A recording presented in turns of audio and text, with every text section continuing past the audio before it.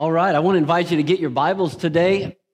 If you don't have a Bible and you'd like to put your eyes on the paper, then there's some in the racks underneath the seat near you, and I would encourage you to get one out. Turn your Bible on if that's the way you read your Bible, and whatever that takes. Let's go to the book of Titus today. A little letter to Titus from the Apostle Paul. Last weekend, we started this series, and my intent is to just walk through this little letter. It's only 3 chapters long. I thought it would only take 3 weeks to get through it. Some of you are laughing because you were here last Sunday. I spent the first half of the sermon just telling you why he wrote the letter, and we only got 2 sentences in. So we're on a pace to have a good Titus Christmas series right now. Looking forward to that. No, not really. We're going to accelerate a little bit this morning. I'm glad you're here. Can I just say, before we get into the text today, just to echo one of the announcements that Val gave about this next weekend, our Connect in 60 event. It's a great opportunity. Even if you've been coming to the church for a few months now, we do these every few months. It's a good opportunity to just stay after church for a meal. Now, I know this is the first service, and so we'd encourage you to come back at about 12:30 as we're ending the 11 o'clock service, and join us for a meal. Next Sunday, it'll be an opportunity for myself, Pastor Chris, to just talk about the heart of the church. Be a good opportunity for you to ask some questions. It's a casual forum, and we'll have a meal right here after church on Sunday. So I want to encourage you, if you haven't been to one of those, to sign up so we know you're coming. Be a part of that with us next weekend. Before we jump right into the text, I know we've prayed a couple times today, but did you find your place in Titus? Did you find it yet? If you find Timothy, turn right. I want to take a moment before we get into this text, and I just want to ask the Holy Spirit to breathe life on the page for us today. Father, right now, Lord, we hold your word in our hands, God, and we cherish your word. We're thankful for your word. God, the psalmist said it's a lamp unto our feet, it's a light unto our path. You're the only one in the room today, Lord, that knows what direction we need this week. You're the only one that knows what's coming. I certainly don't know. Father, we need you to speak by your Holy Spirit. We need you to lead and guide. We need manna from heaven, God. We need you to supply and feed us today. And God, we thank you, Lord, that we have the privilege to have a seat at the table. God, thank you that no one here is unqualified from receiving from the word of God. So today, God, give us ears to hear. Give us hearts that are receptive and ready to respond to what you're saying to us. God, we want to open not just our hearts today, but we want to open our minds. We want to lean in with all that we are and be attentive to your word. So God, speak to us today, we ask in Jesus' name. And everybody said amen? Amen. Amen. Well, today I want to get into the next few verses of Titus. And last week what we did, in case you weren't here, is we really just talked about why Paul was motivated to write this letter. I think it's important that you understand context. And Paul was committed to the church. And we began last week with just saying the church matters. It matters, not just to Paul and to Titus and to the people that he was called to pastor, but it matters in the plan of God. What we're doing today, it matters. Yesterday I saw a good reminder of how much it matters. This sanctuary was packed yesterday morning as after our men's breakfast, I did the funeral for my next door neighbor, a longtime member of this community. I saw a lot of people in church yesterday that I've invited a lot of times and they never came. But because a longtime member of this community passed away, I had the opportunity to share the gospel with them yesterday. And the church mattered to people that don't even go to church. It matters what we do. And Paul was so compelled by that thought that he took the time to write this letter and to write 1st and 2nd Timothy, and they all 3 make up the pastoral epistles. He wrote these letters to communicate what the church is supposed to be about, what we're supposed to do.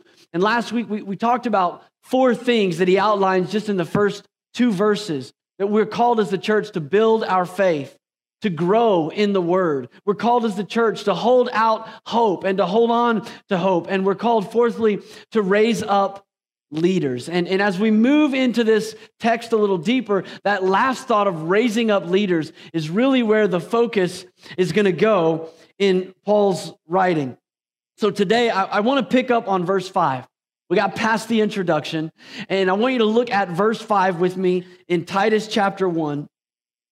And we're going to see really the primary purpose for why Paul wrote this letter. Look at it with me. It says, "The reason I left you in Crete was that you might put in order what was left unfinished and appoint elders in every town as I directed you."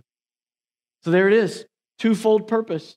I want you to set some things in order that are out of order, and I want you to appoint leaders. And so what Paul's going to do is he's going to begin to talk about the second one first. He's going to talk about appointing leaders in the church. And so we're going to look at this idea for just a moment. And let me just say, this doesn't necessarily mean that there weren't any leaders. Like, it's not like Paul sent Titus to Crete, this island we talked about last week. It was wicked. It was corrupt. There was a lot of things that would make it a hard place to plant a church. He didn't just send him by himself. There was churches established. There were people there. But what Paul was saying is, I want you to raise up elders. He also uses the word overseers. And he says, I want you to have people that are in charge. How many of you know if nobody's in charge, it's nobody's fault? You ever had that on the job site? Who's running this thing? Oh, well, we were all just kind of pitching in. I mean, we're all just kind of helping. No, who's in charge? Where does the buck stop, right? And so Paul says, look, there's people there. I need you to raise up leaders. I need you to have overseers. I need you to have people that are going to be accountable. And some you're going to raise up, and some they're already there, but you're going to hold them accountable, and you're going to give them expectations. And we see that in the book of Acts when the church first started. We won't turn there, but in Acts chapter 6, the Bible says that God had spoke through the apostles to raise up leaders. And the apostles told the church members, pick 7 men. Pick 7 people, and they gave them a specific job. And the Bible says in Acts 6 and about verse 6 that they brought these leaders to the apostles, and the apostles prayed over them. They laid hands on them. They commissioned them to do the work of leadership in the church. And then the very next verse, Acts 6:7, says, and so the word of God spread. It's not coincidental that the advancing of the gospel, that the accomplishing of the task is predicated on order. We need to have order in the church. And that's what Paul is writing about. Paul's saying we need order. We need leadership. We need structure. And so he tells them, first of all, I need you to appoint leaders. Now, we're going to look at the qualifications for these leaders. And let me just say, as we get into verse 6, this is not a high bar. Okay, I want you to, when we read them, I want you to read them with that thought in mind. Because, you know, when you're trying to get something out of Scripture, how many of you can kind of overthink stuff? You ever done that? You just think stuff to death. And I just got to be honest with you. I was reading this. I'm like, what are you saying, God? Like, what do you want to say? And I'm reading through this list. And after about the 3rd time I read through the list, I thought, well, that's pretty easy. And so I want you to know, as I read this list, this is not a really high bar. And these are qualifications for leaders in the church. But I want to say that I think these are qualifications for all of us. Okay, these are qualifications whether you're a leader in the church or you aspire to be a leader or not. I think every one of us can look at this and go, you know what? That's just good advice. This is good advice. And so let's look at what it says. Verse 6, they are to be, an elder must be blameless. Now that word blameless, wait, that is hard. What that actually means is above reproach. In other words, you know, if on your job, at the end of the day, the cash drawer's a little short, if everybody in the office looks at you, you're not above reproach. How many of you know, like if you're the one everybody assumes did it, you know, if the window's broke and you're the first name that mom and dad screams every time, you're not blameless. Okay, you've got a personality and an MO that people would say, you know what, it's probably their fault. I mean, like, we don't really know what happened, but it's probably his fault. And so Paul says this should be a blameless person, a person who people just, they would be surprised, you know, If your name came up on the evening news, we wouldn't believe it, right? Some people you go, oh, I figured they'd get found out. That's not a blameless person. Paul says you ought to be blameless, faithful to his wife. How many of you know that's probably just a good principle? A man whose children believe and are not open to the charge of being wild and disobedient. Now, in verse 7, well, before we get to verse 7, let me say this about it, because I thought about this week, and I thought, I don't want to get on a soapbox, but this needs to be said, and I'd say it whether I was the pastor of this church or not. And I'd say it not because I'm a pastor, but because I'm a pastor's kid. I grew up a PK. And that verse that I just read, let me just say, that is a qualification for the leader, not the child. Let me read it again. It said, he is a man whose children believe and are not open to the charge of being wild and disobedient. That's a command for the leader, not for the child. Because I want to tell you, now my 3 daughters, they're going to grow up and they are going to love the church. They're going to love the church because their parents love the church and because Jesus loved the church. And Pastor Chris's kids, they're going to grow up and they're going to love the church and they're going to love to be a part of it. But what can happen a lot of times is, and I've seen this happen, I've felt this happen as a child, good meaning, good intending Christians can look at a verse like that says that a person who's an elder or an overseer is supposed to have children who believe that are not open to the charge of being wild and disobedient. And by the way, Paul wrote to Timothy about the same thing. And when he wrote to Timothy about it, he was just very practical. And we can all wrap our minds around this. In 1 Timothy 3:5, he just said to Timothy, he said, if anyone does not know how to manage his own family, how can he take care of God's church? That's the principle. I mean, if you can't keep your own house in order, how are you going to run God's house? And that makes sense. But what I've seen happen is, people say things like, whoa, I never thought I'd see the pastor's son do that. Right? Oh, and you're the pastor's kid. And what we do is we just impose on kids standards that we really are expecting of their parents. Right? Can I tell you, this is a standard for the parent, not for the kid. I've had plenty of people that were shocked by things that I've done or things that I've said, even people that have said critical things to me about it. And to all that, I would say, I can take it. I'm a grown man. I can handle criticism. But let's not go to the leaders of the church's children and impose on them the standards that are for their parents. Can I get an amen? Amen. Again, I'm not talking to you as a pastor. I don't feel like my family's being bullied. Don't hear that. I praise God for this church, and my family is loved by this church. I'm telling you, I've grown up in this, and I've seen it, and I've lived it, and God help us that our kids don't grow up, yours included, and despise the church because religious saints criticize them for not measuring up. Amen?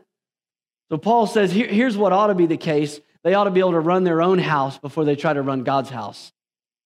And then he goes on in verse 7 and he says, since an overseer manages God's household, and let me just stop right there and explain that an overseer is a steward. And there's 3 things that Paul's going to outline. I'll just tell you what they are quickly and then we'll walk through them. There's 3 things that Paul gives us here that are qualities of leaders in the church. And the first one is that they are a steward who loves God's church. Secondly, they are a student who loves God's word. And thirdly, they are a shepherd who loves God's people. This is what a leader ought to be in the church. Whether you have a title or not, these are standards we can all meet. Firstly, he said a leader ought to be a steward who loves God's church. And in verse 7, it says, since an overseer manages God's household, a manager is just someone who looks out for something that doesn't belong to them. I'm not the owner, I'm the manager. I'm just here to oversee it, to make sure it's handled properly. And can I just say that great leaders live with a sense of great privilege. There's an understanding that this isn't mine, that I'm entrusted here. This it's not my classroom or my supplies. Some of you've seen this in church, territorialism that can find its way in. Why? Because instead of a stewardship that says, I'm just an overseer, it's not my church and my way and my songs and my color carpet. No, it's the Lord's church.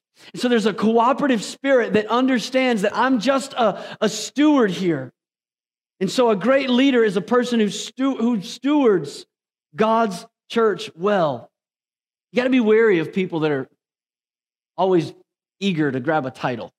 You know, people that just want to have a position too quickly. I remember the first time that Moses was given an opportunity.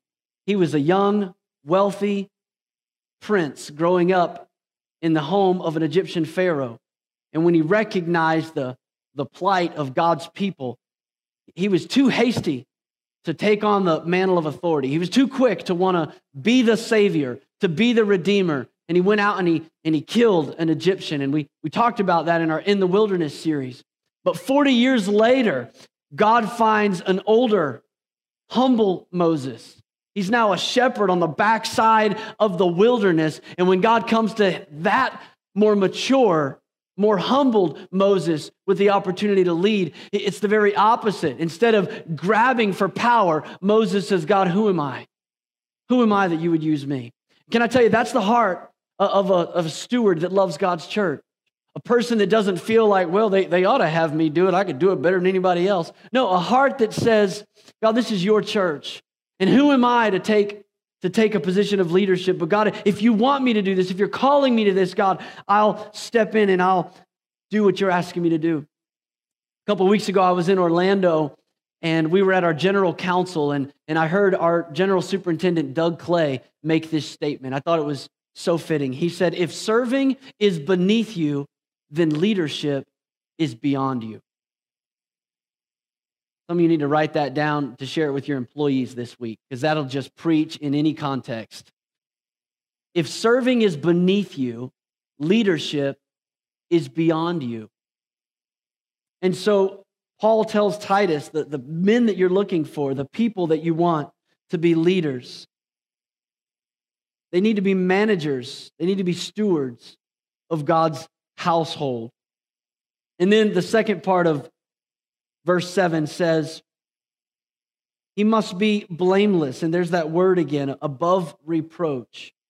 Not overbearing, not quick-tempered, not given to drunkenness, not violent, not pursuing dishonest gain. Again, don't overthink this. This is not a high bar. I mean, if you were hiring a teenager to work a fireworks stand this summer, you would probably have these same qualifications, right? I mean, look, don't be overbearing.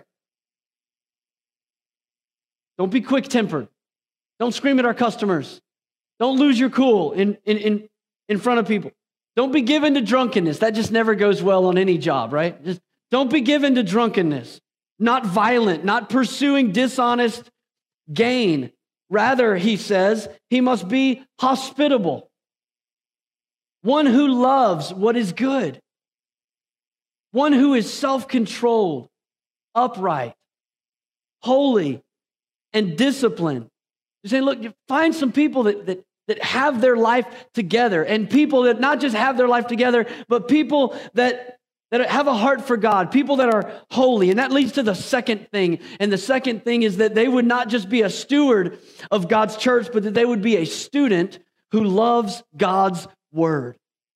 Paul begins to kind of lean in on this point because this is really a major emphasis of the whole letter. In verse 9, he says, he must hold firmly to the trustworthy message as it has been taught. Hold firmly to it. In other words, this is about integrity. Talking about leaders in the church being people of integrity. He's saying, don't just put people in leadership that have a type A personality or they're an 8 on the Enneagram, and people that are just kind of driven. And don't just get people that know how to tell everybody else what to do. Make sure you have people that hold firmly to the word. Make sure you have people that live this thing, not just in the church house, but in their own house. Make sure you have people that hold on to the truth of the word and they live it out daily. Hold firmly to the trustworthy message as it has been taught. And the emphasis is really right there. And the reason he's emphasizing that they hold to it as it has been taught, and we touched on this last week, is because that there were people that were holding to the truth that was kept changing. There were people in Crete that they just kept kind of changing the gospel to fit with the culture or to fit with their own religious preferences and traditions. And so Paul's saying, make sure that the leaders are not wishy-washy. Make sure that they know the truth, that they stick with the truth, that they don't change the truth, that they stay with the message. Again, there's parallels in 1 and 2 Timothy to much of this as he writes to Timothy, another young pastor. In 2 Timothy chapter 2 and verse 15, he gives a challenge. He says, do your best to present yourself to God as one approved, a worker who does not need to be ashamed and who correctly handles the word of truth. He's talking about standing firm in the truth as you were taught. Now I grew up listening to the King James Version, and so I always heard that verse said this way, and some of you this will be familiar. In 2 Timothy 2:15, the King James Version says, study to show thyself approved unto God. That's a verse that we always say to preachers, study to show thyself approved unto God. But it's not just for preachers. It's for leaders, and it's a qualification that all of us should strive for. To make sure that we are a workman that doesn't need to be ashamed, that we rightly divide the word of truth. So here's leadership requirements. Number one, that we be a steward who loves God's church. Secondly, a student who loves God's word. And the third thing is this, that we be a shepherd who loves God's people. Look at verse 9 again.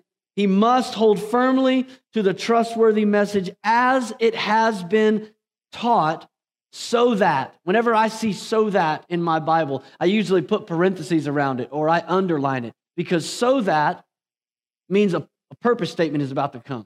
There's a mission statement that's about to unfold. There's a reason I'm telling you what I just told you, and you're about to learn what it is. So that he can encourage others by sound doctrine and refute those who oppose it. So here's the thing about holding firmly to the truth. When a leader holds firmly to the truth, when they're a person, a man or a woman of integrity, when they live it out on Sunday and the rest of the week, that gives them a leadership platform to hold other people accountable. I mean, we live in a glass house these days, at least to some degree, with social media and everything else. And in a lot of ways, I literally feel like I live in a glass house because this church built the house that I live in back in the 60s. And every pastor that's pastored this church has lived in that house since that time. So the moment I backed my moving truck into the driveway 6 years ago, everybody knew that's the pastor. Pastor didn't mow his lawn this weekend. Pastor's kids are fighting in the yard. People that don't even know me, they know I live in a glass house. And that's the culture that we live in. People that see you checked in this morning. Hey, we're at church. We checked in. Everybody knows. They don't have to drive by your house. You checked in. And I'm glad you did. I love when people do that. They're testifying. They're saying, hey, I want everybody that knows me to know I'm in the house of God on Sundays. But then they also know if, you go out and get a little crazy on Friday night. And they go, we saw that picture. I see you checking in on Sunday, but I saw that. Somebody tagged you in that post you didn't know you were in. We live in a transparent culture in many ways. And when a leader is a person of integrity, when they hold on to the word of God and they're trustworthy, it gives them a platform. I don't just live in a small town. I grew up around here. I mean, there's people that are in this church today, as I'm looking around, there's some people that are in this church today that knew me when I was 9 years old. I don't have any skeletons in my closet. Like they're all out there. I mean, people have known me most of my life. And I certainly am not a perfect person. And I haven't lived a perfect life. And if you haven't met or seen any of my mistakes, stick around. They're coming, no doubt. But you know what? I have an authority to speak from this platform. Not an authority of perfection, but of blameless. A blameless life. God help me a blameless life, to live above reproach. And that's what Paul's talking about. He's not talking about a standard of perfection. He's saying live a life of integrity that gives you the moral authority to speak about issues that people are dealing with. Live above the reproach of other people so that you have a platform to speak from. When you have a coworker or a friend that's going through a crisis and you want to go and help them, and God puts a word in your heart, and then you go up and say, I just want to encourage you. You don't want their response to be, who are you to tell me? Right? No, you want to have the relational equity that they go, man, I appreciate your counsel on this. I appreciate your wisdom. Would you tell me what you do? Because, man, it's working for you. And that's what Paul's talking about here. They're a shepherd who loves God's people, and they hold to the word of God so that they can encourage other people. And it's not just to encourage. That's part of it. He says they love God's people by encouraging, but he also says, and correcting. And the word he uses here is refuting. It would be way easier to just do the encouraging. I mean, to be honest, it would be so much easier to just tell everybody all the good news. I did that funeral yesterday, and I've learned something about myself over the years. I really enjoy honoring people.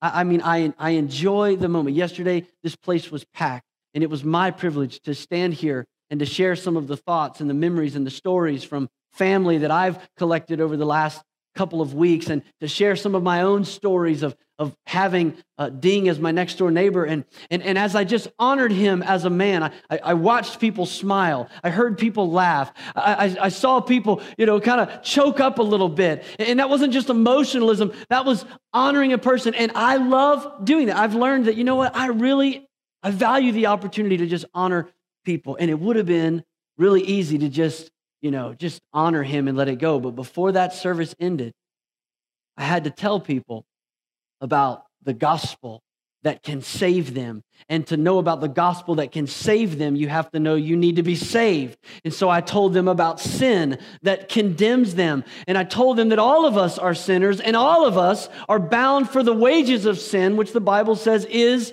death. And people stopped smiling at me. But I did it out of love. And I said it in love. Paul says that as a leader in the church, you got to hold to the whole word. Not just smile at people and tell them how blessed they are, but to hold to the whole word. And part of that is encouraging. And I do believe that should be the bigger part of it. And part of it is refuting those who oppose it. Now, in verse 10 through 16, Paul is going to elaborate on refuting those who oppose the gospel. And that moves really to the second reason that he gave in verse 5. Back in verse 5, he said, the reason I left you there in Crete to pastor this church is so that you would appoint elders, but also so that you would put some things in order. So let's talk about putting some things in order for a minute. In verse 10, he kind of dives a little deeper and he says, for there are many rebellious people full of meaningless talk and deception, especially those of the circumcision group. Now, maybe this is one of the reasons that Paul chose Titus to pastor this church, because this is not the first time that Titus has dealt with what Paul calls the circumcision group. Now, I'll tell you the first time that Titus is ever mentioned in the Bible. It's in the book of Galatians. In fact, hold your place here in Titus and go with me to Galatians. Turn left a few small letters and you'll find Galatians chapter 2. This is the first mention of Titus. And we're going to get back to this challenge that Paul gives him. I need you to refute those, especially those of the circumcision group. And you're going to understand in the next few moments who they are and what they stood for. Galatians chapter 2, verse 1, it says this. Then, after 14 years, this is Paul writing, same guy, he said, I went up again to Jerusalem, this time with Barnabas. I took Titus along also. Now remember, I said last week, Titus was Greek. He wasn't a Jew. But he was saved, and Paul had discipled him, and Paul's been out preaching the gospel for like 14 years, and God's saving all kinds of Gentile people. And Titus is one of them. And so Paul says, I went back to Jerusalem. I took Barnabas and we took Titus with us. And he says in verse 2, I went in response to a revelation and meeting privately with those esteemed as leaders. I presented to them that I preach among the Gentiles. Now imagine this. Paul was not originally one of the apostles. He wasn't a disciple of Jesus. He said of himself, I was one like born out of season. Like I missed all of that. He came to Christ later. Jesus had already resurrected and gone back to heaven. Then he came back and he met Paul on the Damascus road in a supernatural encounter, and he saved him and he called him to the gospel. And so now, after 14 years of evangelism and church planting and seeing people that are far from God come near, Paul goes back to Jerusalem, and now he's like meeting with the authority. He's like being called into the principal's office, right? He's going in to meet with those who are esteemed as leaders. And he said, I presented to them the gospel that I had been preaching, and here's why. Look at it. He says in verse 2, I wanted to be sure that I was not running and had not been running my race in vain. So he respected their authority. He saw what God was doing. He knew he knew the scriptures well, but he just wanted to make sure that I'm not running my race in vain here. And then verse 3 says, yet not even Titus, who was with me, was compelled to be circumcised, even though he was a Greek. Now, we're not going to go here today, but in Acts chapter 15, you can actually read this whole meeting that he talks about in Galatians. It's called the Jerusalem Council. And they got together and they had this meeting because basically what was happening, the debate on the floor was this question: who's allowed to be in the church? That was the debate on the floor. And the question was, do you have to be Jewish to follow a Jewish Messiah? And so the Jews, they were already following all of the Jewish customs, which included circumcision for all the men. But now all these Gentile people are getting saved. And Paul's planting churches, and then he's going somewhere else and he's planting churches. And then all of a sudden, these guest speakers come into the church that he's already planted, and they start telling all those Gentile Christians, wait a minute, you guys, you got ahead of yourself. You're not saved yet because you're not Jewish yet. And you got to get circumcised. You got to become a Jew. And then you can accept the gospel. And Paul's going, wait a minute. I thought we were saved by grace through faith, not by works, lest anyone should boast. I thought it was all a work of Jesus for us. How would any religious tradition make you more saved than saved? And so he said, I got to meet with these guys. And so Paul goes and he takes Barnabas, and they thought, you know what, Titus, this young guy, man, he's on fire for the Lord. He's a Greek kid. He's not circumcised. I told him he didn't need to be circumcised. He's as saved as you guys are saved. I'm bringing Titus with me. And so Titus goes and they have this whole meeting and they have this debate on the floor. Who is allowed to be in the church?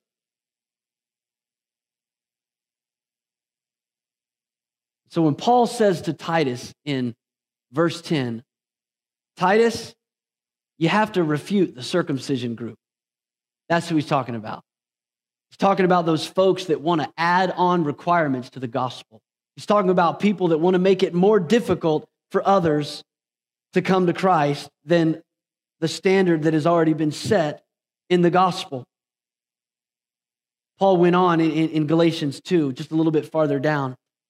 Again, he's writing about that meeting that they had, and he said in verse 8, he said, for God, who was at work in Peter as an apostle to the circumcised, to the Jews, was also at work in me as an apostle to the Gentile. So James, Cephas, that's Peter, and John, those esteemed as the pillars, that's those leaders in the church, they gave me and Barnabas the right hand of fellowship when they recognized the grace given to me. So he says the meeting ended well. I hadn't been running in vain. I hadn't been preaching in vain. The gospel that I'm preaching is the gospel that saves, no extra requirements. And he says they agreed that we should go to the Gentiles and that they to the circumcised. All they asked was that we should continue to remember the poor, the very thing that I had been eager to do all along. So they had that big debate in Acts 15, and finally the meeting closed with James, the brother of Jesus. He makes a resolution. And the resolution was in Acts 15 and verse 9. And he said, "It's my judgment, therefore, that we should not make it difficult for the Gentiles who are turning to God." And can I say 2,000 years later, we ought to read that and believe that, because there are still people today that want to make it difficult for the Gentiles to turn to God. There are still people today that want to add on. Now, our legalism looks different. We might not have a circumcision group, but it's the same message. It's the same idea that gets propagated, and it's a religious spirit that says if you believe like we believe and if you behave like we behave, then you can belong. And I tell you, the gospel says you belong. You belong. Not change your ways, not change no, just come just as you are. Just come and put faith in Jesus. You belong. And then what happens, and we know to be true, is the power of the gospel. It does a work from the inside out. There's no outward things you have to do to come to Christ. You just come the way you are. You simply belong. And then the gospel begins to take shape in your life. And we have absolute confidence that we can accept and embrace anybody that comes through the doors of the church. And we can say, you belong here, because if we'll make room at the table and they'll make room in their heart, God will change their life. God will shape them. Amen. You can clap about that. That's all right. It's Sunday morning. Paul said, this is the gospel. The gospel makes us good.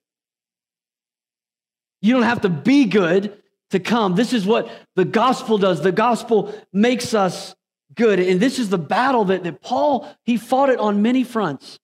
He wrote about it in many letters. And when it came to Crete, the island of Crete, where Titus is, where he's writing to, he told Titus very bluntly. Look at verse 11 in Titus 1. He said very bluntly, they must be silenced. You got to shut them down, Titus.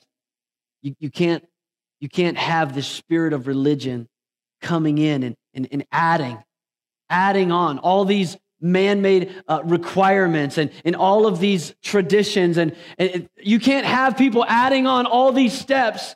It's going to choke out the life of the church.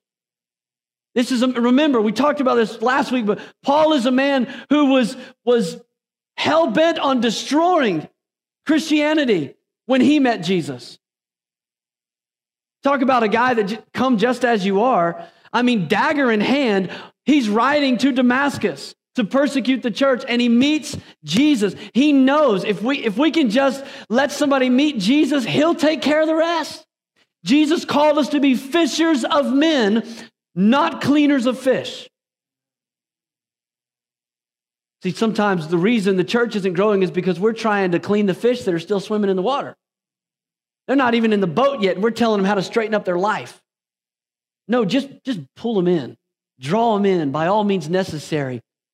Bring them in and let the Spirit of God do a work in their life. Paul said, you got to silence those people. Because, he says, verse 11, they're disrupting whole households by teaching things that ought not to be taught. And that for the sake of dishonest gain. So there's another component to all of this. Apparently, not just their message is wrong, but their motive is wrong. He said, not only are they preaching the wrong thing, they're in it for the money. Now, can I just give you some advice? If you're in it for the money, don't become a preacher. Do something else if you're in it for the money. But these folks were in it for the money. And he said, hey, you got to silence these folks. Because not only are they saying the wrong thing, but they're doing it for dishonest gain. And then Paul does something brilliant. He quotes a famous Cretan poet that was from several centuries before, a man by the name of Epimenides. He quotes there, and remember I said last week, Cretans were notorious for just being liars, for being scandalous people. And so one of their own prophets had written this, and Paul quotes one of their own poets in Titus chapter 1, verse 12. He says, one of Crete's own prophets, Epimenides, has said this, Cretans are always liars, evil brutes, lazy gluttons. And then Paul just adds, verse 13, this saying is true. Like, let me just tell you what you're dealing with here. And apparently, these people that were living on the island of Crete, even though they were professing to be Christians, they were true Cretans.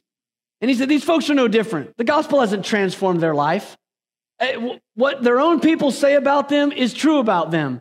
They're lazy, they're liars, they're gluttons, they're evil. William Hendrickson said this.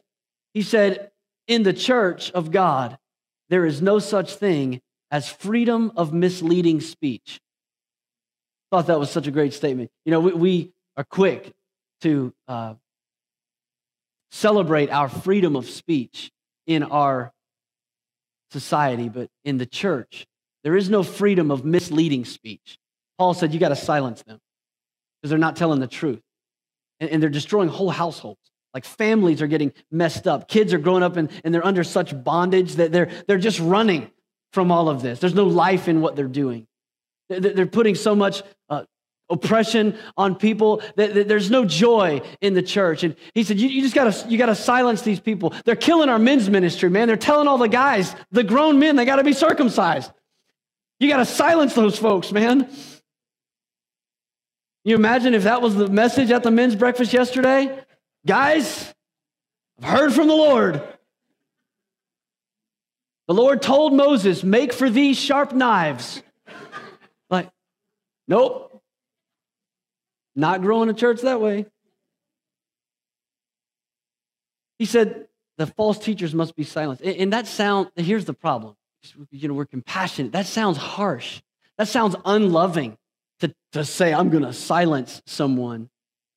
But in reality, the unloving thing to do is to let false teaching just go on in the church. The unloving thing to do is to let them spread harmful teaching. The loving thing to do is to follow Paul's directive here, to rebuke. He said, rebuke false teachers sharply so that, and here's another purpose statement. Why? Why do you want me to rebuke them?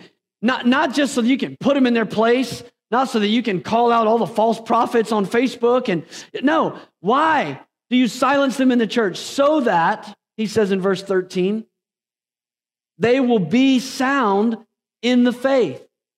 In other words, so that they'll stop teaching error, correct them, show them the error, so that they'll stop teaching error, so that they'll be sound in the faith.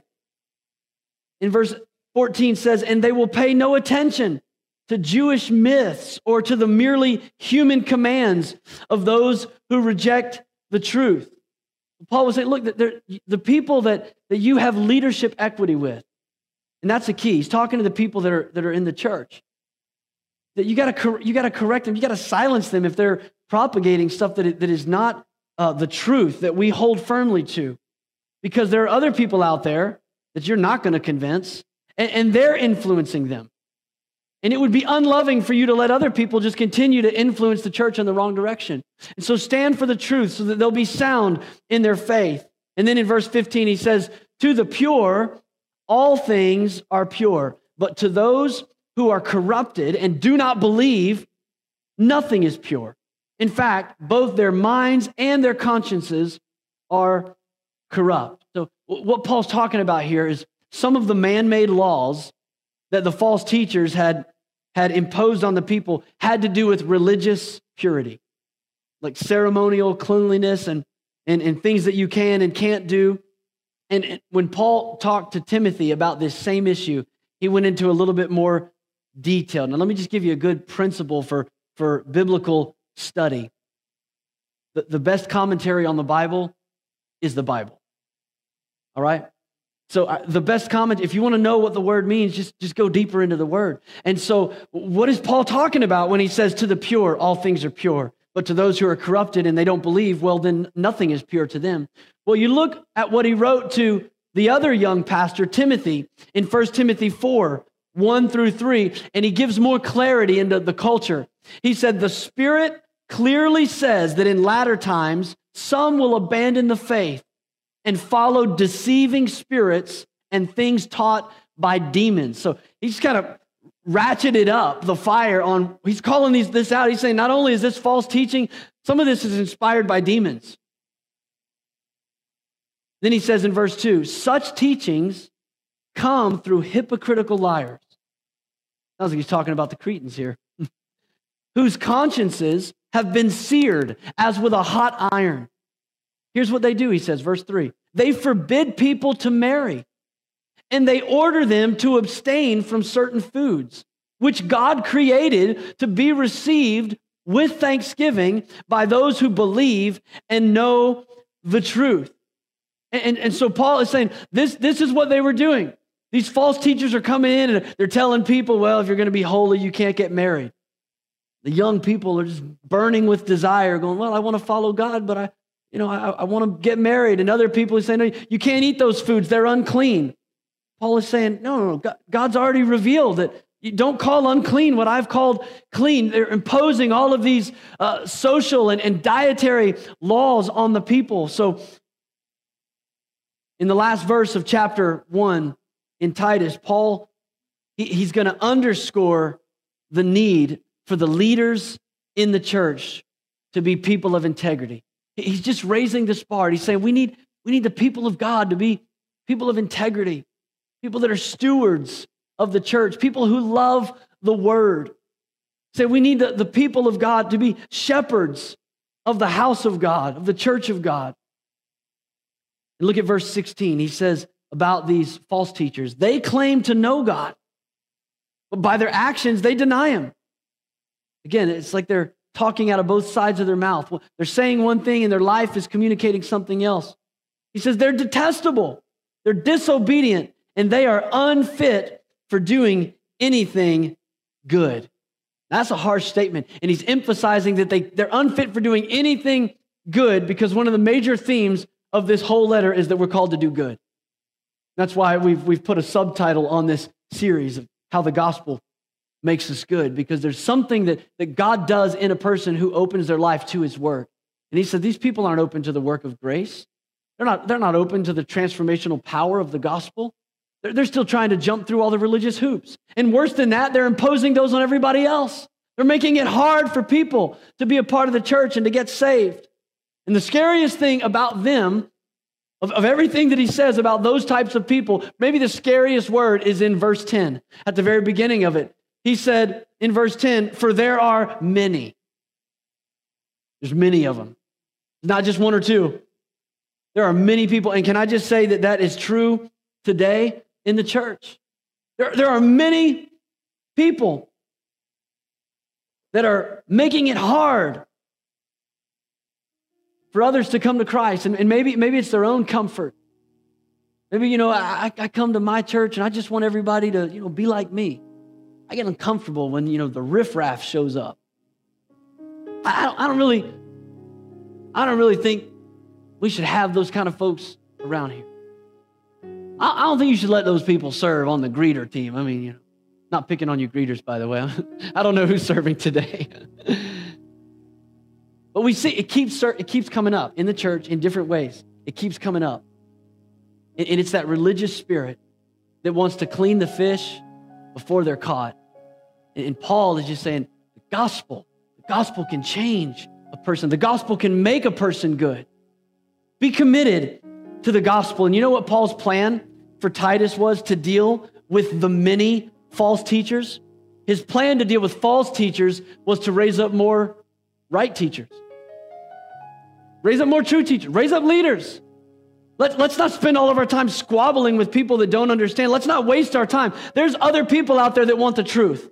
There's other people that God has given us relational equity with and leadership influence with. There's another generation that's coming up, Titus, in the church. You find people that are hungry for the truth and pour yourself into them.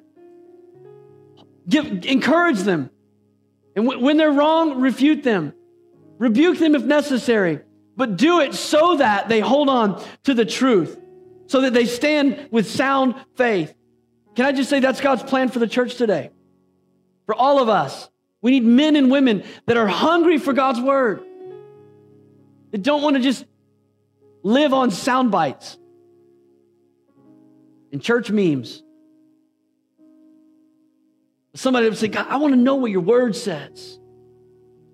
That's really the reason that we're in this series. The reason that we slow down a few times a year to say we're just going to, line by line, we're just going to walk through one of the books of the Bible. Because if you get nothing out of what I've said, I hope one of the takeaways from any text would be that, wow, man, the gospel is powerful.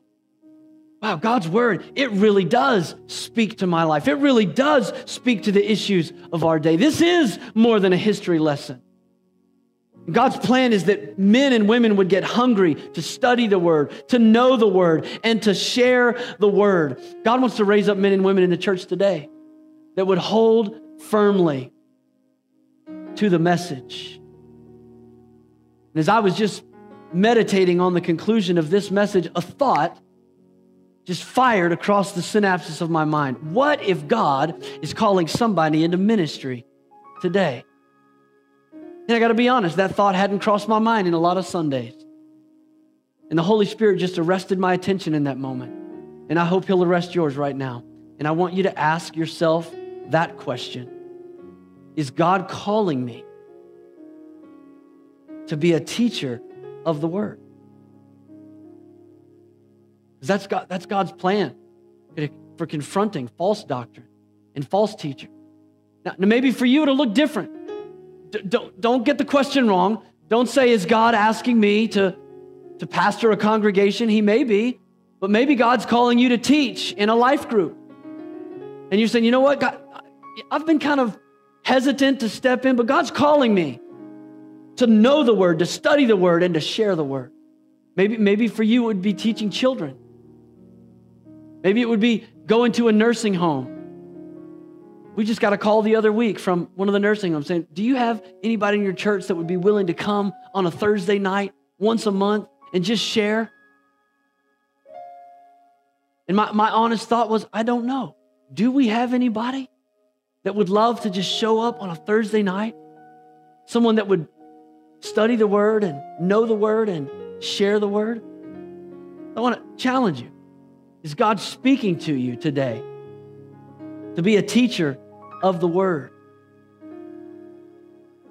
The Bible says in Ephesians chapter 4, verse 11, that pastors and teachers, as well as apostles and evangelists and prophets, that those are gifts from Jesus Himself to the church.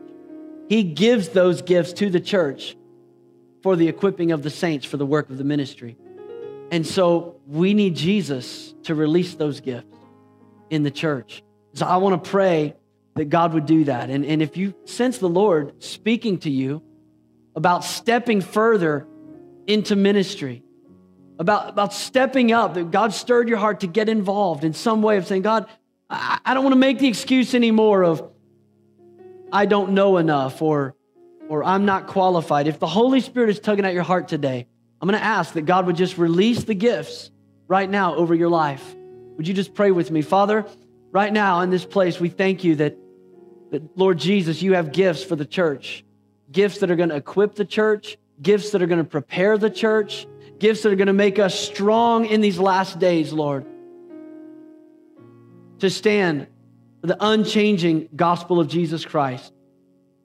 Father, I pray today that you would just release the teaching gift, release the pastoring gift